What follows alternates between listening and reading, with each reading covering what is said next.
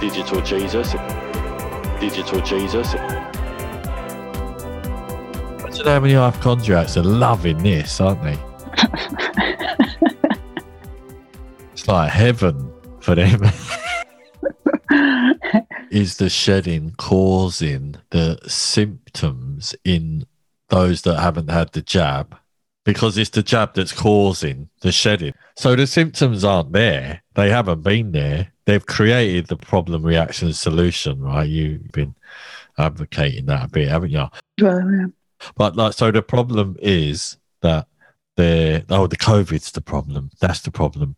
Okay, well, what's the reaction? Oh, we need to fix it. We'll give you something. That's the solution. But really, the problem, reaction, solution is to create the problem, because the problem didn't exist in the first place. And the problem is the symptoms that give them the credibility they need to change whatever systems they're trying to change. The law seems to be the one that's at the forefront, isn't it? Because they're mandating, and what's the word they use when they make something legal, but it's not legal? They legislate. Mandatory. Oh, yeah. But it doesn't mean you have to. It's not law. That's not law. It's legalese, isn't it? It's legislation rather than law, but they try to make it like it is law when it's not. Mandatory. I thought I had a complete understanding of that. So it is required by law, or mandate. It's compulsory. So compulsory isn't law. Is I've got something on that. Is mandatory law? Mandatory statutes are those that require, as opposed to permit, a particular course of action. Their language is characterized by such directive terms as shall, as opposed to may. A mandatory provision is one that must be observed, whereas a directory provision is optional. So what does must be observed? Well, can I read something that I had on mandatory explained? Definitely. Give us that in layman's terms.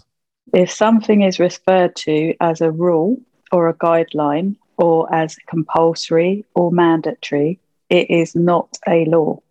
You are not legally obliged to comply with it. Rules and guidelines and things labelled compulsory or mandatory require your active consent. You cannot be forced by law enforcement officers or government, as these things are not law.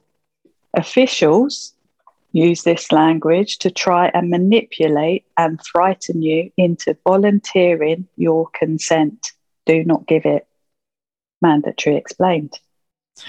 Basically, they're using when we say they, we're referring to the orchestrators of establishment. Yeah, the establishment, the system, the oppressive system. We're saying this is a spiritual war, so we're saying the satanic team, the devil's team, the cabal. Whatever is found to exist inside the devil's team, which is everything that isn't Jesus. Anything that isn't Jesus is the other team, potentially, right? Is motivated by the other team. So when we say they, we're saying the other team, not the Jesus team. Yeah. Is that agreed? Yeah. All right. Unless we state they as being some other body that is perhaps akin to the Christian movement, then it becomes another they. But in this, for the purpose of this discussion, perhaps they is all of that, because it kind of sums them up. Because whenever people use the word they, it's a really sort of, it's I know what it means to me, you know what they means to you, but I don't think it always carries a definition in the wider scope. Of course, if it's in context, we pick that up. But I think they is a very... Remember we talked about that last year, I think it was, about who are they? Yeah. What was the conclusion in that? And people that are not awake, I think, well, people who are not awake, they don't know who they are. So they'll ask that question, who are they? Did we arrive at the place where we decided that it wasn't important who they were, because perhaps that is part of the diversion tactic, is to create a they and make it confusing? Like, we can't pin down who it is, what it is. Like, there's no, like, if it was the Queen, for instance, we could say, oh, the Queen is they and everyone below her, but we don't know. We're not sure. We don't know who they is. Nobody knows. No one knows. No one knows. And that's part of the confusion, isn't it, really? Mm. Is that we don't know they is. Well, that's part of the plan, isn't it? To confuse and distract. Yeah. Because when you create confusion, you create cognitive dissonance. Exactly. And you divide and conquer that way. Yeah. It's one of the oldest tricks in the book. So we know that it's being done on a huge scale, a scale that we probably couldn't break down in 100 hours of podcasting, because it covers every aspect of life, doesn't it? Every department within the governmental system. And it also travels across borders and into other languages, everything that is national and international, local and international law. But law essentially began back in England, didn't it? In London, like the language of law, legalese, is from maritime law. That's where it comes from. Yeah. So that was the beginning. So we're not saying that law is responsible for the confusion, but law is responsible for creating a system that protects the confusion. Yeah, but then they bring in legalese, which is not law, to be corrupt and have tyranny in our government. Well, legalese is the language of law. Well, it's the way they interpret it. So it's not common law, but it's maritime law. That's what the legalese. It's a language of itself. There are dictionaries to tell you what the legalese terms are. It's not a language that the common people understand. It's what they use in courts and what they use in police. One good example is, do you understand? So in our language, we say, well, yeah, I understand. I comprehend what you're saying. But in legalese terms, it's when you agree that you understand as a common person to a police is it an officer or constable? Can't remember which way around it is. You're saying, I stand under you. So it's a whole different language. Yeah, it's admitting that you are that they are sovereign and you are the subject. Yeah, you're a peasant. You're right. That it's the language used by lawyers that is difficult for most people to understand. It's legal jargon. Yeah. When you say yes, I understand, you're agreeing to anything can happen and it's not going to be able to be understood by you. Yeah. So you're literally agreeing that you understand that nothing's going to make sense. Yeah, and they can do whatever they want. You're literally consenting to them doing exactly what they want to you under their legalese language and system. From that point forward, when you agree. When you agree, because then you enter joinder, which is called joinder. You enter a contract with them. And once you enter a contract with them, you're bound by that contract with them and you lose your rights. Yeah, and only they can sever it. Yeah. And you have to appeal to the court to get it severed. Yeah, you have to ask permission, like all these numpties walking around on the marches shouting to ask for their freedom back.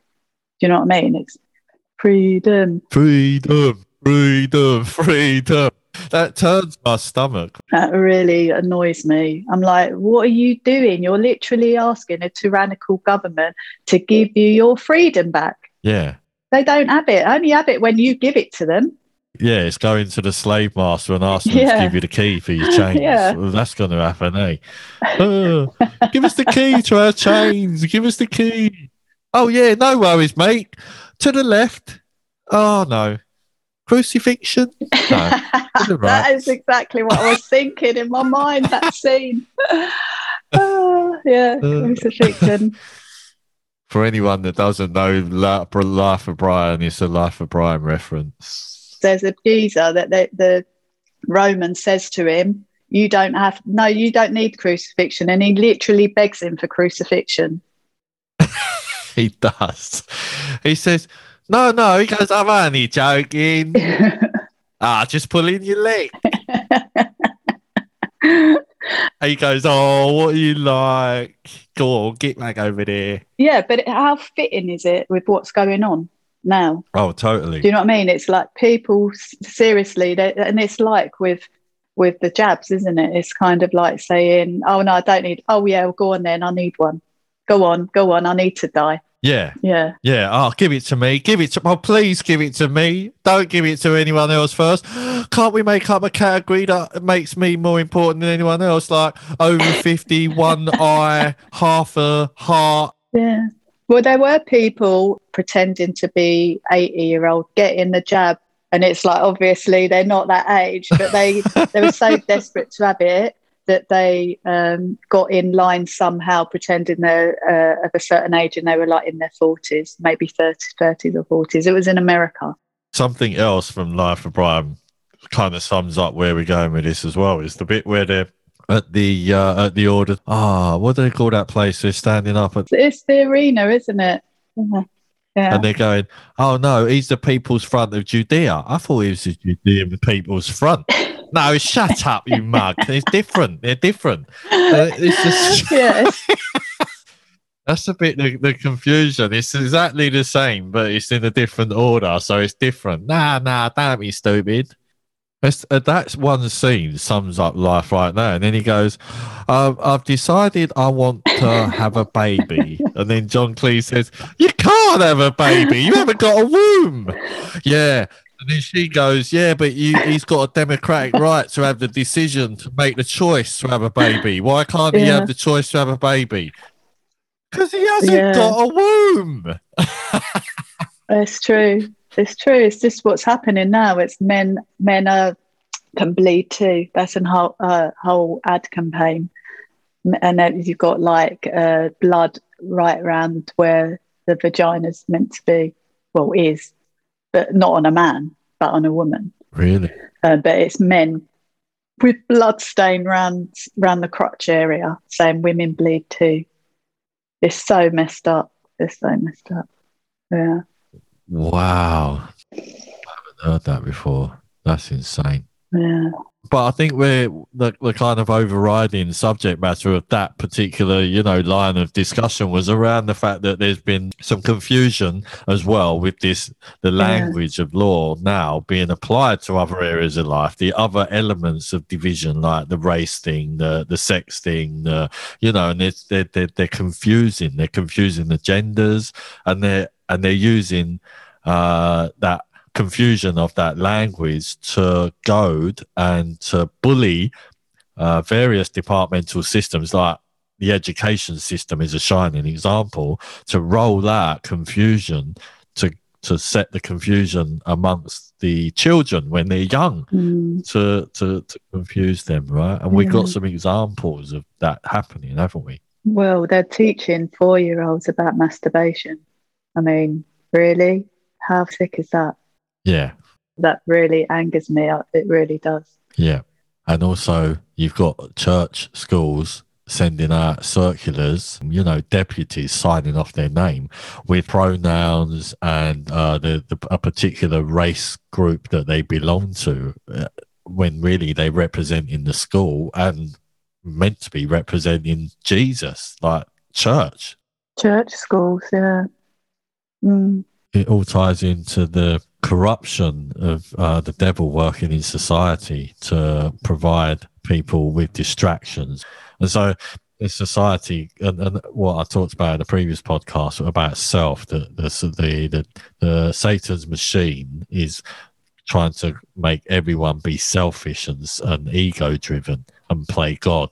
Self-serving, yeah. God's law is the way to go. Have a look around. The trauma and tragedy of life that is around us all the time, whether we deny it or not, is happening. It's in the news. It's on people's lips. It's coming down through the movies. It's coming in through the lyrics that they're promoting, through music, through gang culture, through selfish behavior, through ego, through the pursuit of self above anybody else, through separation, also through buying into the legalese. This is where we started. The problem is that the devil has set up this very confusing environment which is using a law or the language of law to oppress us and keep us in a place of confusion, a constant state of confusion. What did you call it? You called it cognitive dissonance. And so we are not only confused in that position of not being saved, but we're also unable to find a way out because we've been led to believe that we have to figure the way out. That's the only way that we're going to amount to anything, is if we are capable of existing in that environment unperturbed and unchallenged. And then, of course, when you come up against somebody that sees it differently, you reject them because that's your role. That's what the devil teaches people in that position. He teaches them to reject their birthright, their privilege to an amazing life. You know, that's what the devil does. And that's what happened to us, isn't it? We rejected him because of all of those things in our lives that deterred us and distracted us from the truth. God's law they're meant to be representing, not man's law. So they've infiltrated church. They've infiltrated, and we know where that comes from anyway, from the Protestant church, from Henry VIII, right? The devolvement from the Catholic Church. And some might say that was a good thing, but under the grounds that he carried it out, no. And I think Catholicism needs to be discussed at some point. It does, but I think it's going to take us off track. We kind of need to get back to where we were, which was we were talking about the division or the language, creating division.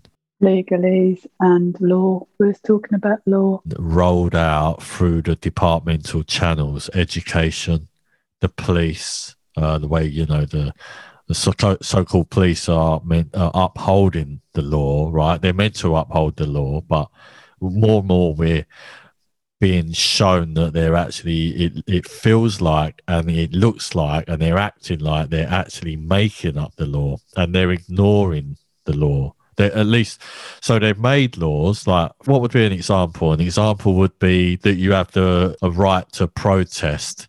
You mean a common law? Common law, yeah. The legal basis of the right to protest is the common law right to peaceful assembly, which can be traced back to the Magna Carta. But it also protects you if the government becomes corrupt. It actually says it in there. That's why you have that right. Yeah, so taking that as an example, right, that is in common law, which is not legalese. So that's meant to be pretty straightforward. And anyone that is meant to be in a position upholding the law, the Magna Carta, should be the first port of call, which is the basis of not law, but the reformation of law. Well, it's the Constitution, isn't it? I'm sure law was around before the Magna Carta. Probably it was just based on whatever royal was in power at that time, wherever they were. Just make up their own stuff. Like Henry VIII, as we know, literally changed the Bible to suit himself, changed religion to suit himself. So changed laws to suit himself. He didn't change the Bible. He created a new church. That's what he did. So that's why you have the Catholic Church and the Protestant Church. The Protestant Church is the Henry VIII Church, Church of England, the devolved church from the Catholic Church. The Bible, well, we don't know if anyone has taken things out of the Bible, but we don't know what's been edited. But with the Bible, you know the effects of it because of the results it has when we use it, when we read it, and what the effects we have from the different perspectives that we have because we're joined the team as opposed to not in the team. Yeah.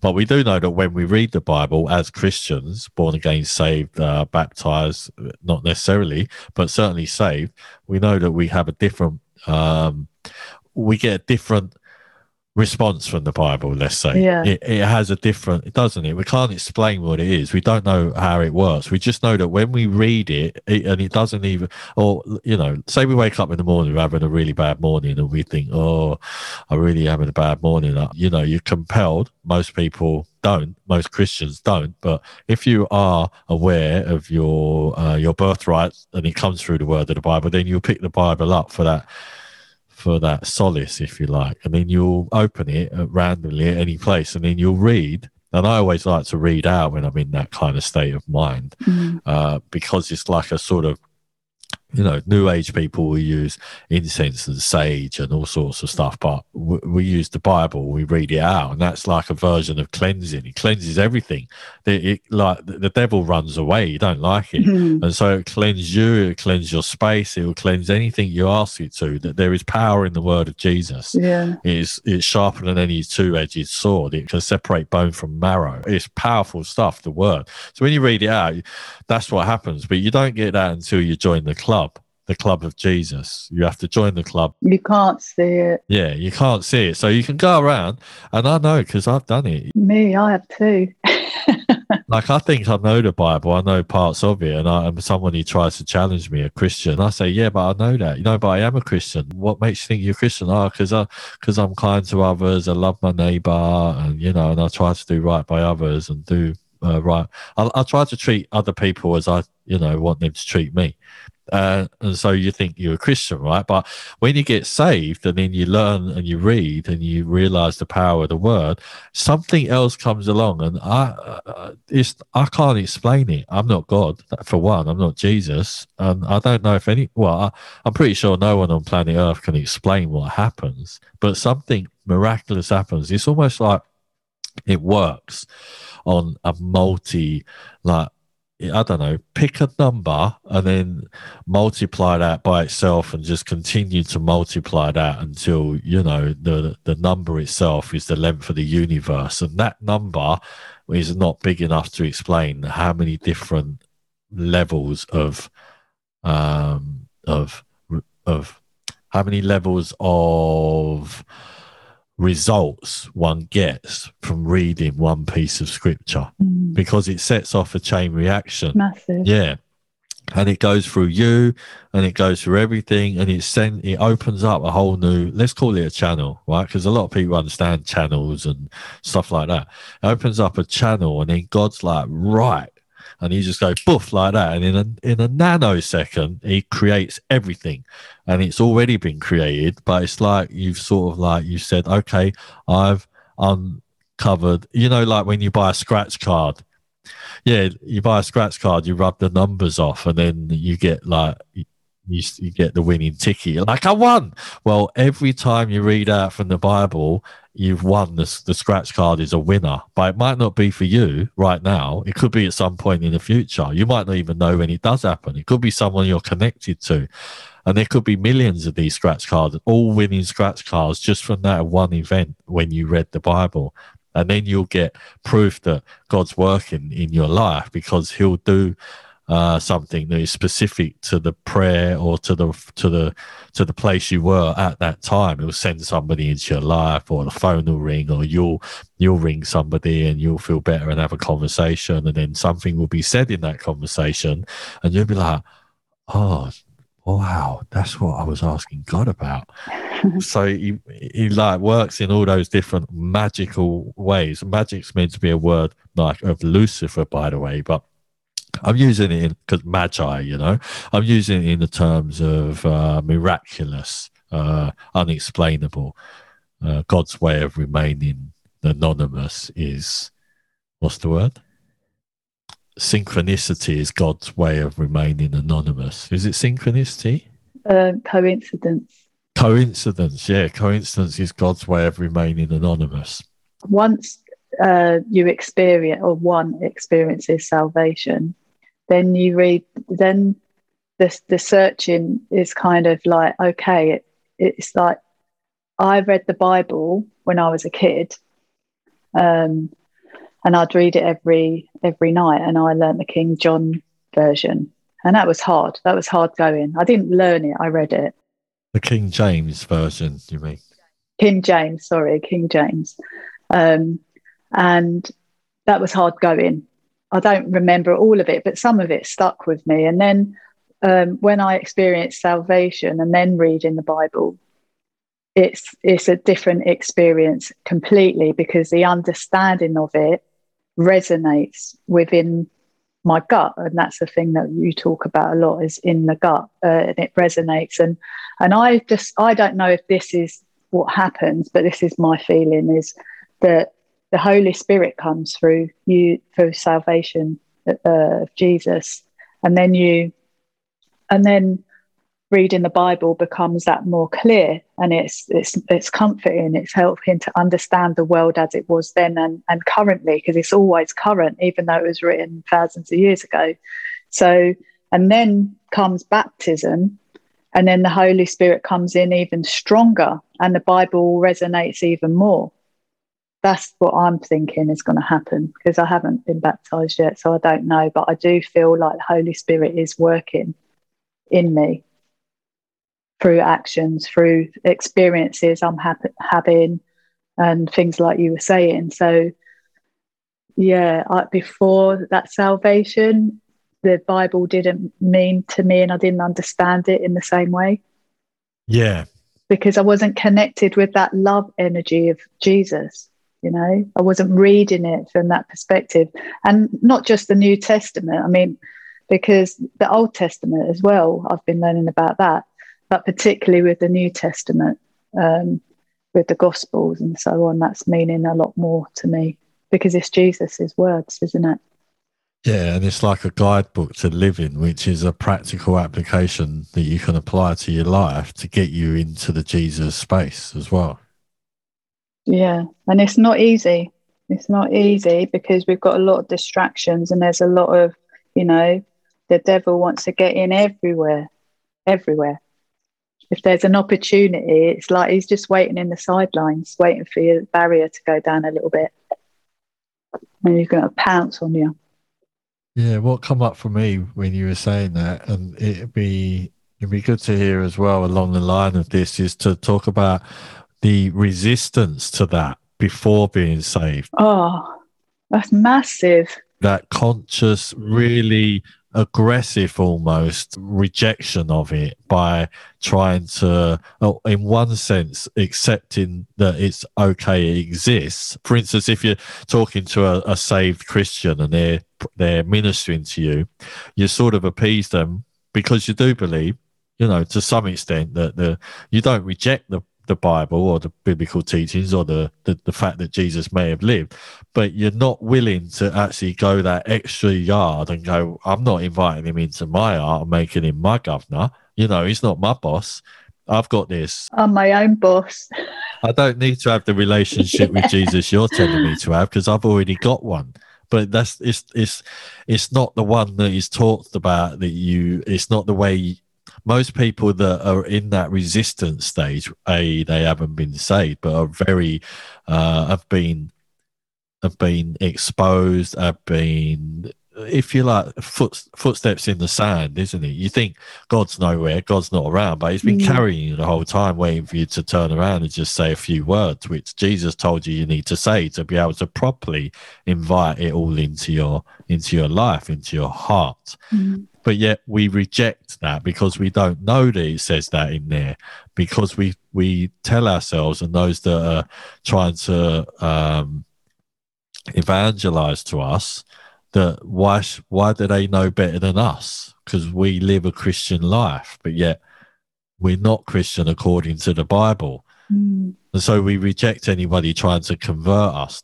Man's law is full of lies. And if you want to know how many are in it, then you can start with legalese, because right there is the most confusing thing that you could ever even begin a discussion about.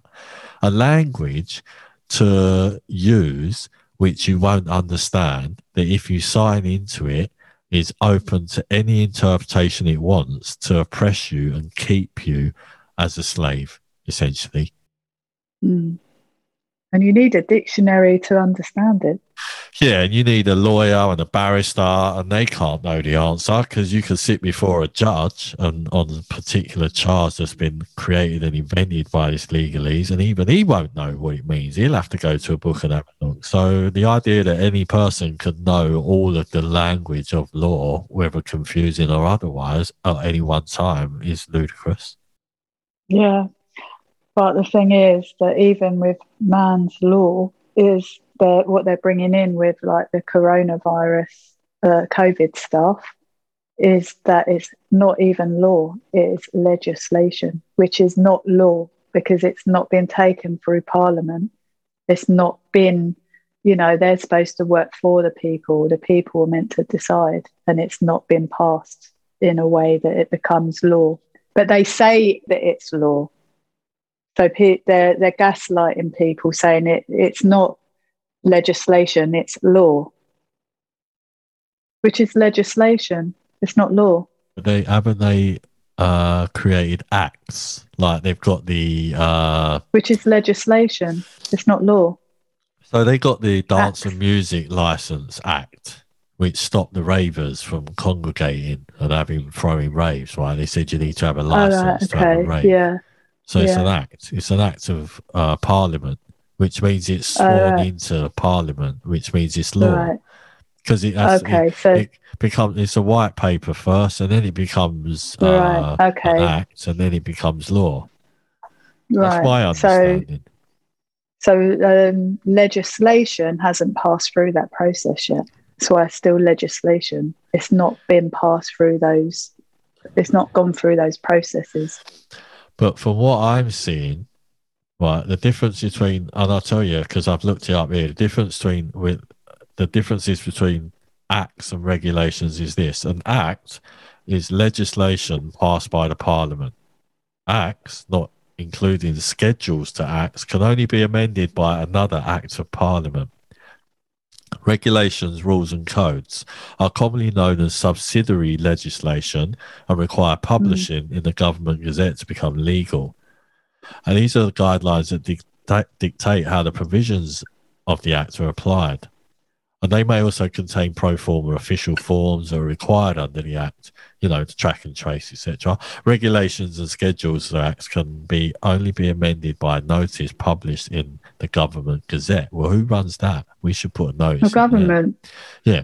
No. But generally, if it's the legal statement of law that you want, then it is the act that is required. If it is implementation detail, then the regulation is required. So you see what they're doing is they're taking an act and they're using an act to create regulation. That's what's happening. But they're doing it the wrong way around. No, well, you think they are. But they haven't, because they've made amendments to previous acts while everyone's been dozing. Oh yes, they have. So they made one to the one in the event of a pandemic. The mental health one they changed while we all slept. Yeah, they did the one for the one in the event of a state of emergency, right? A state emergency. Right. If there's like a state emergency, then they're allowed to hold people prisoner. They're allowed to, you know, all sorts. Whatever's in there is in there. Administer medication, that sort of shit. Yeah, because they made amendments to the Act by simply writing in the Government Gazette what those amendments were, or what the proposal for those amendments were, and leaving it open to contestment.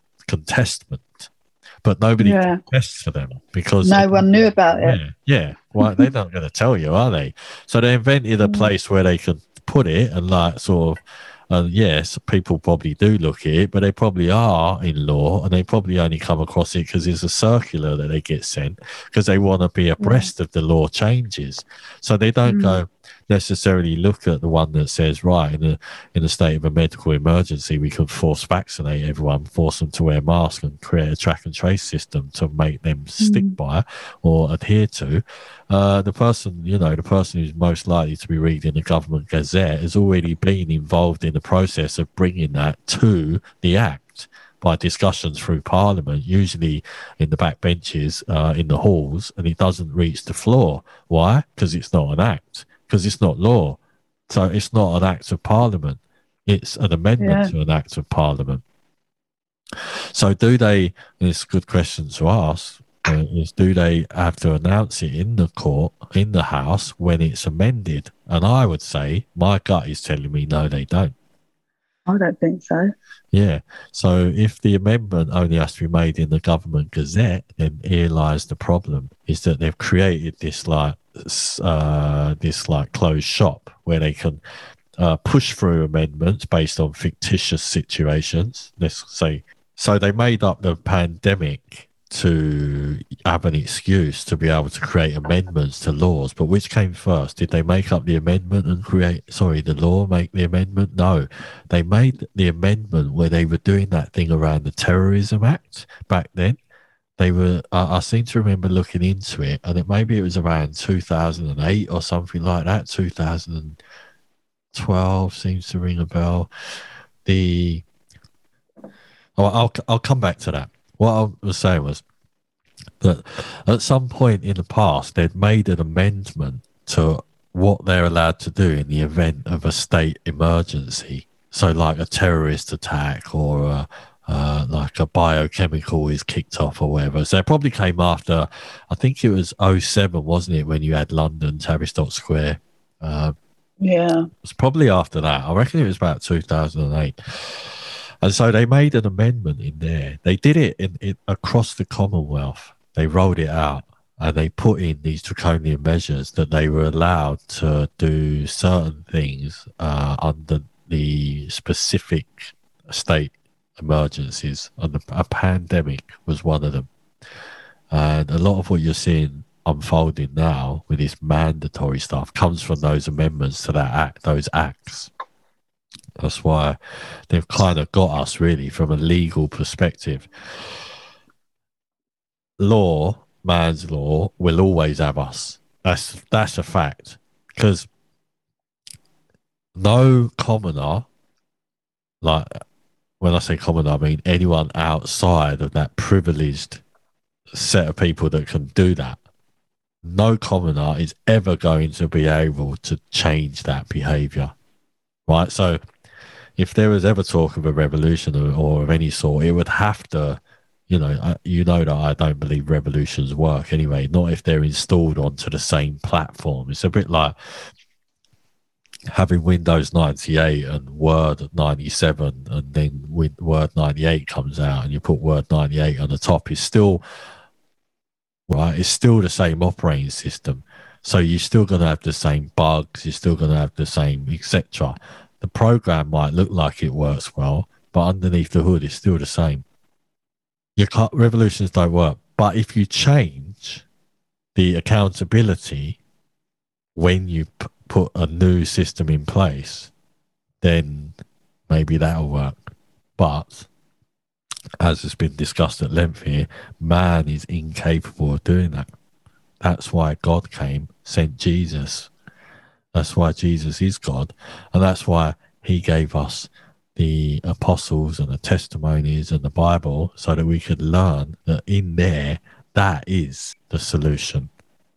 So it ain't man's law. Yeah. Mm-hmm. It's God's law is the solution, not man's law. And no amount of trying to make it a God of your own understanding is going to make man's law work like God's law. It has to be God's law, or you get what you get. This is what you're going to get. You're going to keep what you got if you don't switch to God's law. It's as simple as that. What do you think? Well, I was thinking in terms of like these people that come from a spiritual perspective of taking ownership, because it's within us to take ownership. And I used to be along those lines of thinking.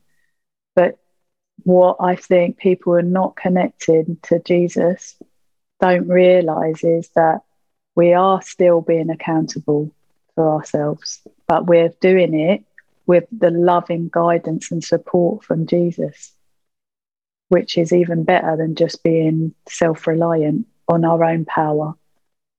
Because we are powerful people. We do have power within us, but when that's supported by God, it is doubled, tripled, more than that. It's actually unquantifiable. Yeah. So I do understand where these people are coming from. Oh, you've got to spiritual, you've got to connect to yourself, you've got to, all the spiritual aspect of stuff. I get it. But when you're connected with God, and it's even more. Well, it's like the true inheritance of your spiritual journey that we seek for ourselves internally at the first port of call before we manifest that in our environment is a lot easier to get when you go through God. When you go to God, he gives you all that, and he gives you everything that you can't even imagine. He gives you so much more. So the idea that you can do it yourself is just like, it's a pin. It's a tip of a pin in relation to the universe of how the size of your spiritual journey is for you when you remain in charge, as opposed to the size of God. You're a pinprick. So what do you want? You want God, which is that massive universal side and bigger size, or you want the pinprick of your own efforts to create spirituality? I don't want to be a prick, so I'd rather be with God. Nobody does really do that. Just quickly, I choose God. I just wanted to throw this in because I've come up two or three times and I haven't had a chance to say about it. The Garden of Eden, right? Adam and Eve ate the forbidden fruit. They got banished from the garden. But God knew all that. God, he was upset, but he knew that he knew there was a possibility it was going to happen because he gave us choice. And it's that choice that allows us. That's the grace of God. God didn't want it to be all boring and him being the governor over us. He didn't want that. Because if we landed in the Garden of Eden and we just lived, we wouldn't know how important God is in our lives. We would just know God. And would we know God? Because we wouldn't know what it's like without him, right? So he gave us choice so we could make a decision of whether we want to find out what it's like without him, and then make a decision what it's like, have a decision of faith to see what it's like with him. And that's the difference between being of the world, of man's law, and being of God, of God's law, is sticking with the choices of staying away from God and having everything the forbidden fruit provides, or making the choice of having faith in God and that he's going to look after you. And trust me, he will, if you take that road. That's just what I wanted to say. And it was also an act of love that he allowed that to happen, because what happened was that Adam he loved Eve so much that he chose to be with her because he didn't want her to be on her own. God honoured. And not that he didn't love God, but he was showing them what love is as well. It's a good point. That's actually a good point, because Eve first took of it and then offered it to Adam. Yeah. And it's right. Adam, said, okay, let's partners in crime, partners in crime. Yeah. So, and how many thousands of years has it taken for us to get here? But that had to happen as well. And just like Adam had to go down that path and Eve had to go down that path, we've all had to go down that path. I don't know anyone who's just arrived, apart from Jesus, and had it all set up, ready to go. And this brings us full circle to where we started, really, which is about, we're in a spiritual war. We never started there, but we kind of like this. This seems to be the primo topic that seems to resonate through everything that is spoken about, or anything that is heading towards a solution-based future, is that we're in a spiritual war. We're up against Satan. It's a done deal. God wins, as you've already sent me the t-shirt to proclaim. God does win. Devil knows that, but he's just trying to do as much damage as he can along the way and get as many people as he can into hell. Just quickly, because I know we want to wrap up. Is there anything you'd like to say to anybody who may be listening to this podcast? Tell us a fear maybe you have. A fear is being rejected. That's a fear of being rejected for my belief system, my value system, just being rejected for speaking out, having a voice. And so I suppose my message would be, don't be afraid. Trust in Jesus, trust in God, trust in the Holy Spirit, the Trinity, and don't be afraid, because God is there. Fear is not God. Fear is the devil, isn't it? It's coming in. Yeah. So I love that saying, fear knocks on the door, faith opened it, and there is no one there. Yeah. Well, there you go. That's the message then. It's just to have faith in God, and if you do that, you'll have faith in yourself, because there's always that fear of exposing oneself. If But then God- being a Christian, we're told that, prepare for persecution because you will be as a Christian. So I'm prepared for it. But I've got the full armor of God on me now. it's good that you said that, because that was the verse I was going to read out. Do it.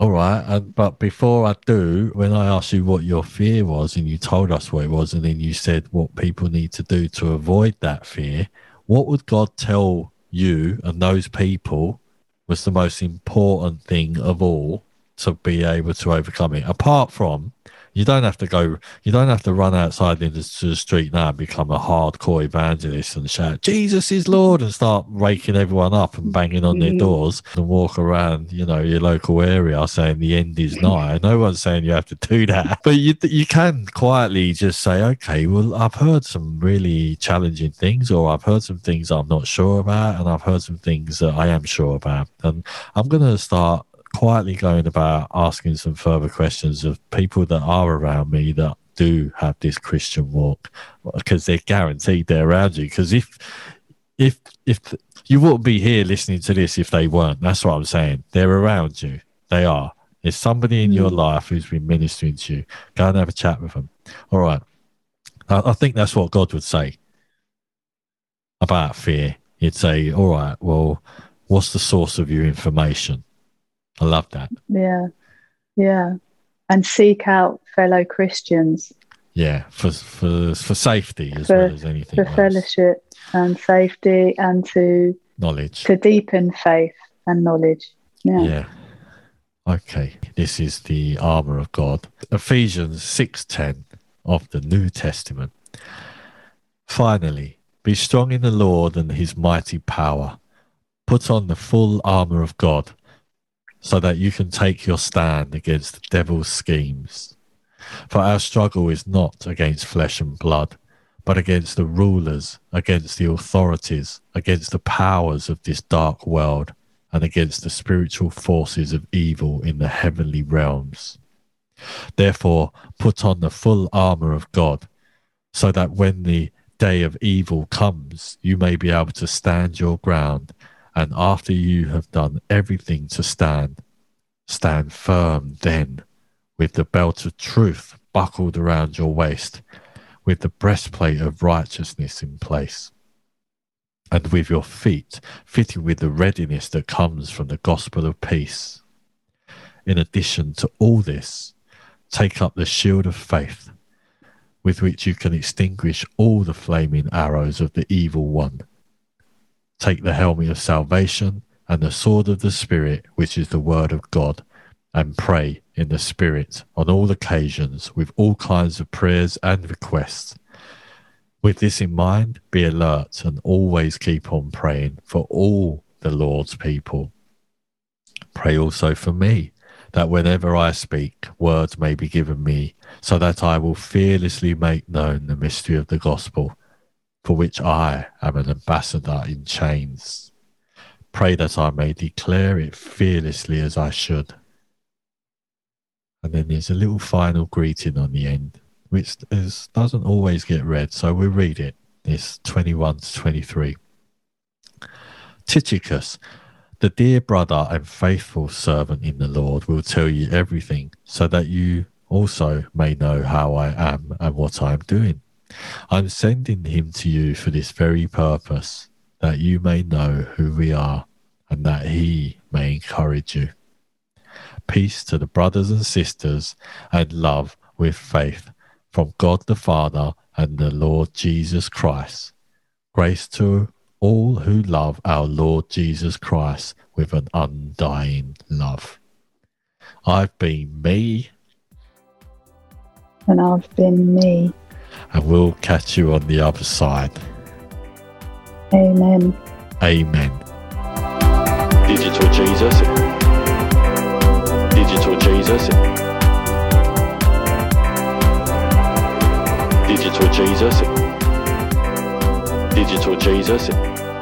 Digital Jesus.